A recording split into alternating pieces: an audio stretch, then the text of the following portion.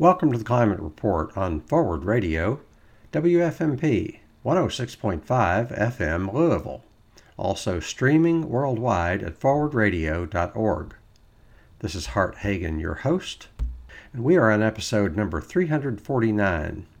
Today's episode is The Counter-Revolution of 1776, Part 3. I'm joined by my friends Michael T. and Vincent Gonzalez. Let's join the conversation in progress. If you look at all the money the federal government spends, and all the administrative, everything that goes into it, among the few good things that they do a lot of bad things with that money. And among the few good things they do is they write people's Social Security checks, and they pay Medicare and Medicaid. They better. And think of where those two things came from. Medicare and Medicaid from the 60s, and the popular uprisings of the 60s, and Social Security from the 30s, the popular uprisings of the 30s. Absolutely. And both times, the government was afraid of the people. Jefferson supposedly said, when the government fears the people, there is liberty. When people fear the government, there is tyranny. And think about how much pressure there is to fear the government, and how much pressure there is to not make the government fear you. In seen and unseen ways. You know, I feel like it's manufactured consent where we don't even question these lies. They're not taught to us, but I challenge myself, and I'm lucky to have a friend and a mentor who holds me accountable to these things. And it's like, you live in the information age. You gotta, I know it's gonna have to shuffle under some rocks and kind of shift it out a little bit, man, but the truth is out there, and you have an onus and a responsibility to hold these things. But I will say, man, most people of color, you grow up in this country, clearly, I stopped saying the Pledge of Allegiance around the 8th grade or so.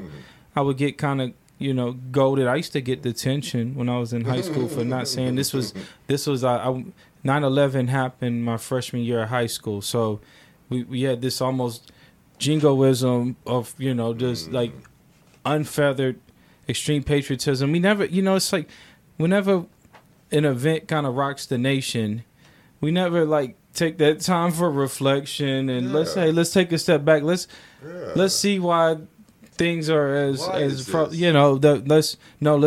double down on the imperialism. Let's double down on the unquestioned patriotism. And you see, we stand in all those folk overseas. I mean, they killed over 1 million Iraqis, and you see, kind of what's currently going on. I'm about to read that. Take Vietnam and Korea. Take Vietnam and Korea and put them together, and it adds up to, in my calculation, 6 million.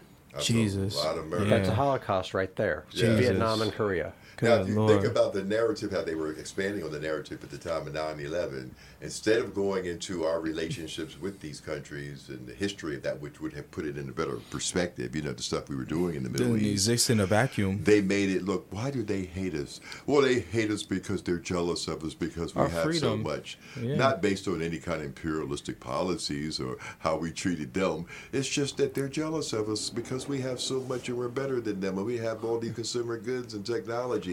Right, but on the point of technology, I want to say there's no excuse in a way for people to be ignorant, because even though there has not been a real revolution, many deep thinkers have pointed out that there has been a communications revolution. Because one thing about capitalism, it revolutionizes, as Marx says, technology and the means of production.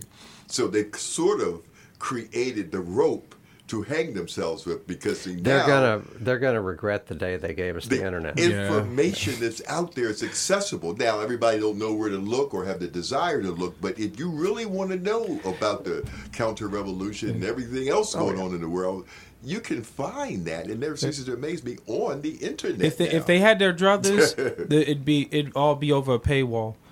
It's slowly trying to, just paying attention. Net neutrality, slowing down information that is maybe subversive to. They don't care what it is, as long if it's not hook, line, and sinker, the great American lie. and that it was all, sweet and happy. But I think that it's going to be hard to get to suppress that, because I sort of look at that like when they, that old maximum, truth crushed to the ground always rises.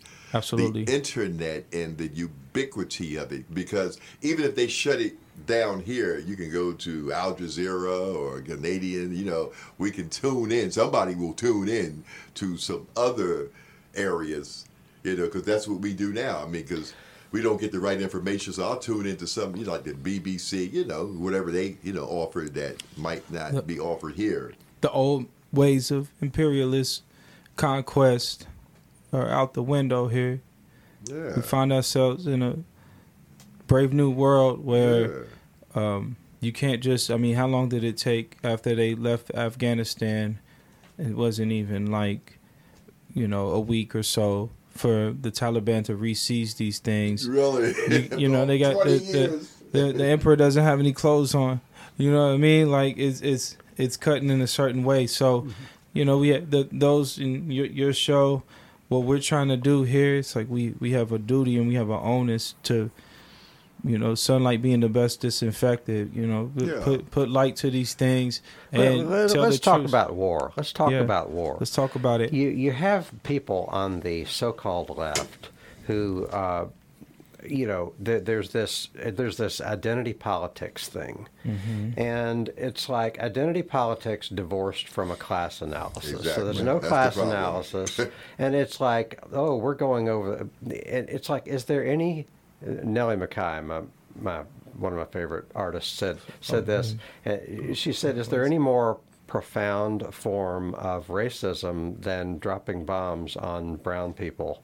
Is there any more profound form of misogyny than what happens to women and their children when we make war on these countries? I mean, that is much more important than any type of racism in people's. I don't want to minimize. I don't want to generalize too much, but there's a whole lot of misogyny and racism inherent in our foreign policy, absolutely, and in our prisons. We were just talking about that. It's this. One more thing. This group, this particular political party that pretends to care about climate, the Democrats. Yeah.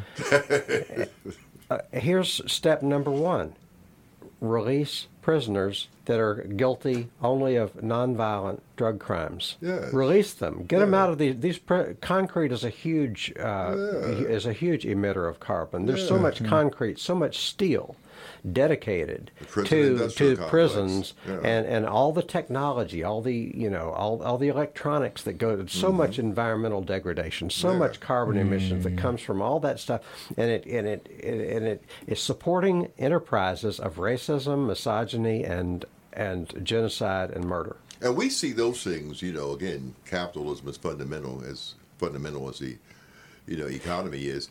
But we see, that white supremacy and the patriarchy as inextricably connected. Absolutely. Here's how I see that. Can I share with you how I see the connection between capitalism and, let's say, greed, acquisition, nothing against a small business, but the large-scale acquisition of wealth. What is the connection of that to misogyny and racism? They can play us against each other. Absolutely. That's the big thing. They can, there's so many examples of that, but it's like if you, you give me examples of that. What are examples in history of when poor white people have been played off against black people, divide and conquer? The Trump election was one of the best examples, modern day or otherwise, of how you play everyone as the alien. Hey, they're over there. They got your job. He started with that because he knew how much that money could sell. And I'm going to one up you on that. Yeah. I'm going to say that the new acceptable bigotry is bigotry toward Trump voters and Republican. It's like a form of. It's like you're generalizing.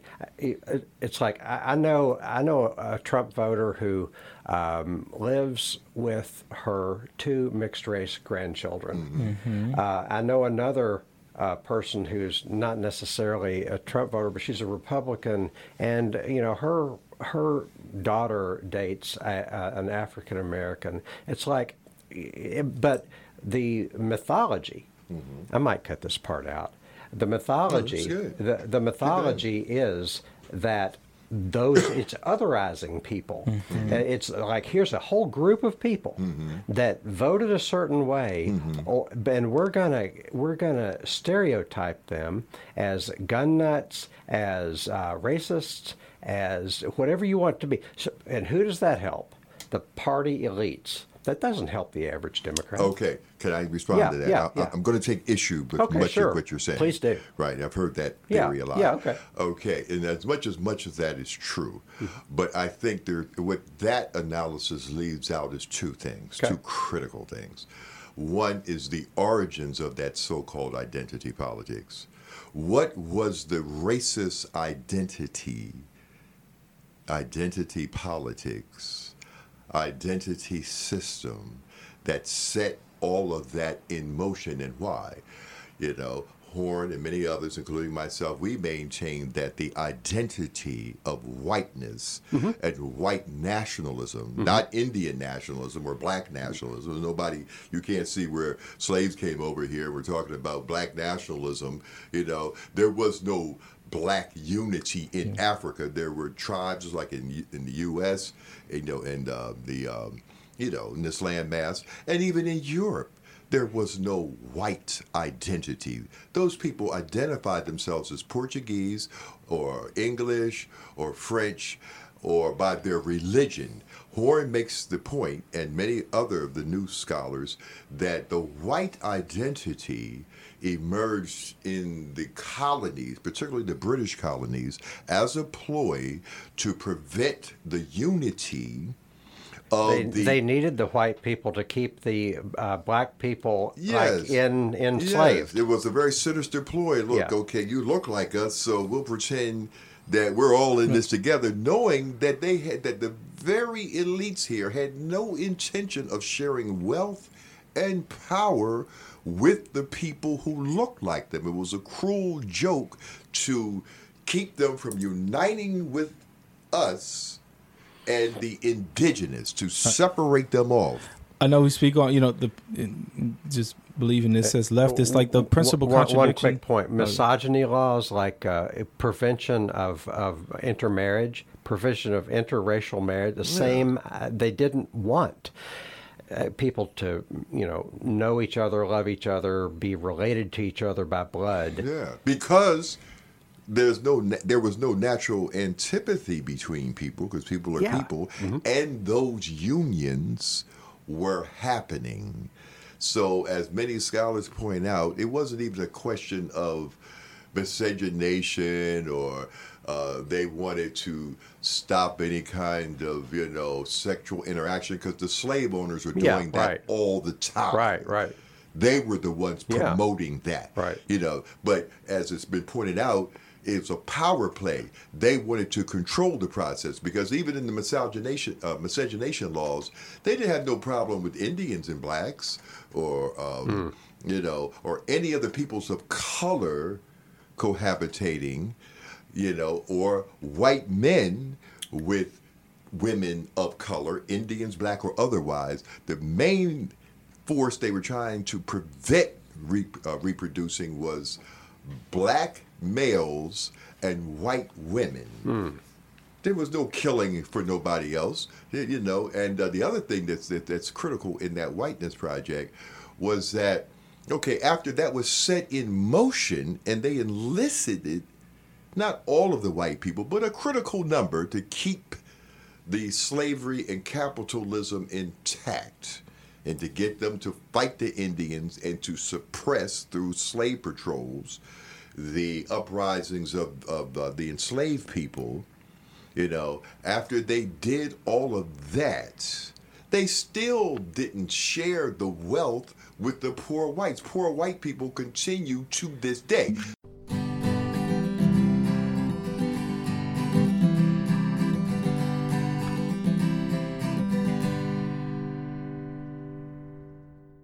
So I'm leading all this to say that those misled people who uphold Trump and other capitalists and elites, they're highly misled into thinking that those people on their side, and the case could be made hard, that's not just ignorance. I mean, for a lot of these white people know that it's not just. They know that the system is capitalistic. They know that the rich have everything. So why, if you know that, and you knew that back then, and you knew what they did to you then, why are you reluctant to unite with black people? Why are you so quick to unite with every fascist that pops up, right? And I agree with you. Not everybody in the Republican Party is fascist, but I maintain, as many others do, that the Trump faction of the Republican Party, which is the dominant one right now, it's not Cheney, it's not Bush, not any of those people. You know, they got Cheney's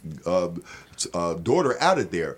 Those people are supporting a fascist movement. That MAGA thing, I agree with Biden on this. That's a fascist. He called it semi-fascist. That fits, according to many scholars, all the definitions of fascism, including the one where they will dupe a section of the working class into their project. And I think it means the whole. So, as leftists, we hold the principal contradiction is the role that capitalism, or the role that capital plays in our lives. For America, we might have to sort of specialize it to say the role of capital, 1A, white supremacy, and all the ways and means that it holds, and all the blood that this concept has on its hands. In this country, that day of reckoning has never really truly occurred. So I see the struggle that we're trying to have with trying to get this truth out of how this thing started, because man, what is it? 200 pushing 240 something years of this project, man. I want off of the It's a Small World, yo. I'm trying to we've seen enough here. 200 something years. We're good with that, man. We need real power to the people in these streets, man. We need to democratize these institutions that rule our lives. And I don't see any other way of cutting it. And and I will concede that, a lot of the identity politics coming from even, all peoples of color, even women, even the feminist movement, it plays a divisive role in the sense that, as you said, they don't get to the core issue of how it's all they've got left. Capitalists have always right. driven this thing. Mm-hmm. But what I reject unequivocally is, what they're trying to do is make, because of white nationalism, let's put things in sequence. It didn't, like I said, the Indians didn't set that identity politics in motion. The Africans didn't set it in. Who set that in motion? Once they set that in motion, naturally there's going to be a backlash. White nationalism promoted, black nationalism or red nationalism. This is a white nation, we're going to create a black nation. Now, we know that's not the solution. We're not going to create no black nation. That's not even the answer. But here's the problem I have, Hart. The white nationalists and the white nationalist coddlers and people who want to excuse that or whatever, they try to equate that, all of the nationalism, and as much as all of that is, in my view, divisive, you can't equate the nationalism, for instance, of a Farrakhan with the white nationalism of the Ku Klux Klan. It wasn't the black nationalists who went on any kind of terror campaigns and killed a whole bunch of white people, despite all the rhetoric, I hate whiteys and all this. But we know the nationalism and the identity politics that has been the most murderous and repressive. We know, for instance, that in the MAGA forces, the white nationalists are the most patriarchal and the most racist and, all this Christian stuff. Who are these people? There's no coincidence that certain types of people, because of historical reasons, gravitate towards that. People talk about, these people, they just see Bush, he's just another alternative like Biden. Is he really? I mean, we know how imperialistic Biden is, but is what I said Bush. Is Trump the same as Biden or any of those neoliberals? Now, to me, the worst part about the neoliberals is that, as you said, they have no intention of fundamentally changing the society. They want to keep capitalism intact, But fascism is fascism. Just like in World War II, the United States didn't cease to become a capitalist country because they fought against the fascists.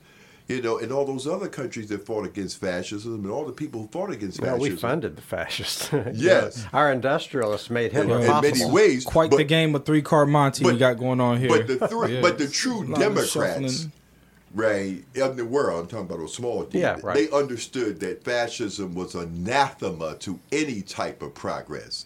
They didn't equate Mussolini and Hitler with, the capitalists in Sweden, for instance.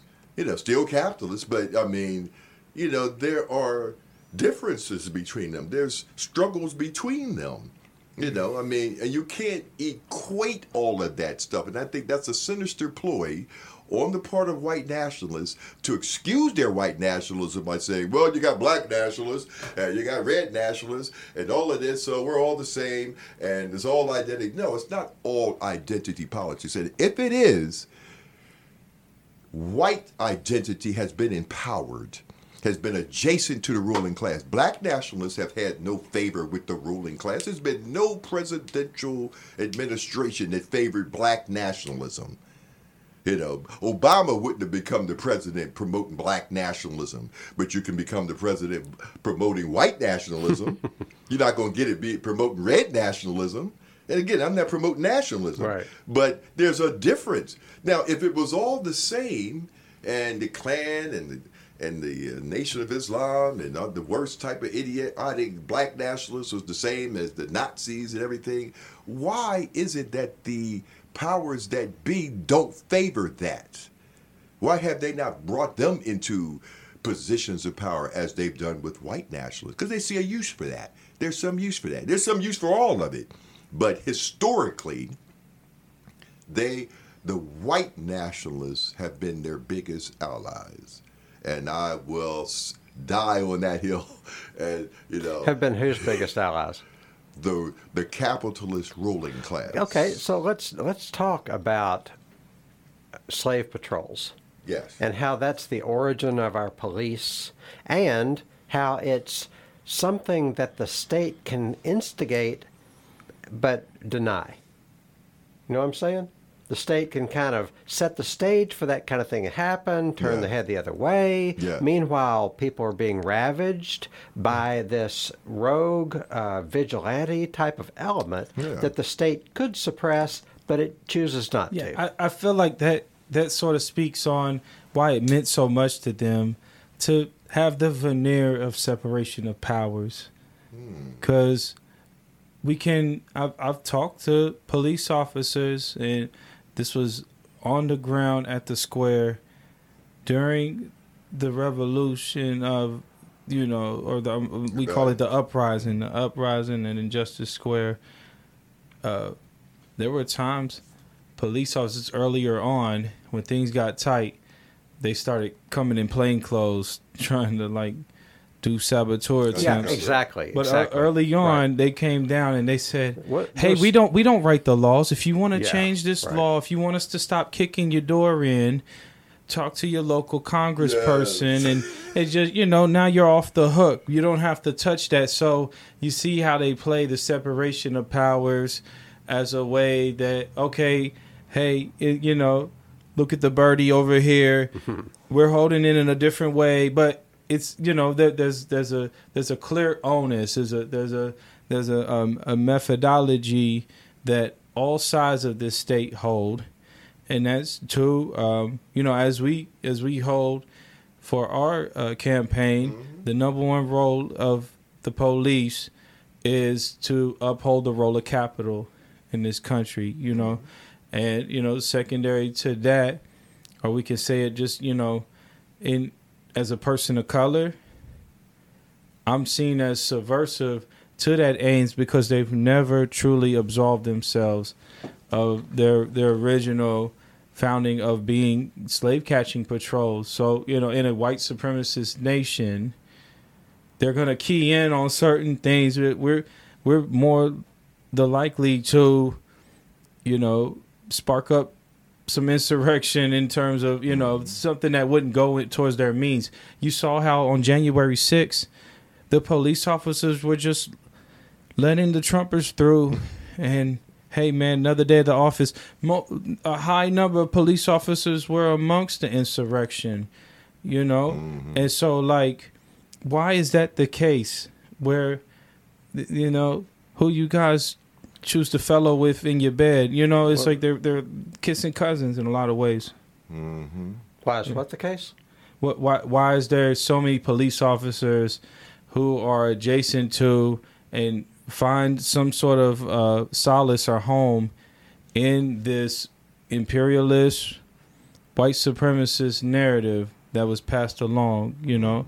Now, I'm going to make another point about that fascist thing because I think, again, that's so clear. Because, I mean, many of us on the left, we see, again, not excusing Biden and the neoliberals as, you know, our political enemies, but we recognize that the ruling class is not monolithic. And historically, they've always had different strategies. You have one wing of the ruling class, for instance, that despises Trump. Not because they love the working class or they want to end capitalism. They don't think Trump and the policies he promotes will maintain capitalist rule. Mm-hmm. You know, I mean, there's a case to be made that FDR's whole motivation, I mean, he was a capitalist too, but he was one that felt that, you know, we got to make, especially to save capitalism in this dire depression crisis, the best way is to extend some more reforms, you know, and, you know, make some cosmetic changes. You know, some were good, you know, Social Security and employment compensation, and we could better maintain our rule. There's always been other sectors of the ruling class who say, no, we don't need to do all that. You know, we just suppress dissent. You drop the hammer on them. Both will utilize those strategies when push comes to shove, but one favors co-optation. You can see it in the recent uprisings. There are many in the ruling class that suppress that, you know, crap. And then there's others, let's buy them off. You know, put up a Black Lives Matter sign. You know, put them on TV, get them in the movies. Tension, keeping the system intact, but different strategies. It's not one monolithic strategy. Which one helps us the most? Where do you get a conversation this deep on commercial media? You won't. Oh, man. Nowhere. That's all the time we have. Thank you for joining us. Have a nice day.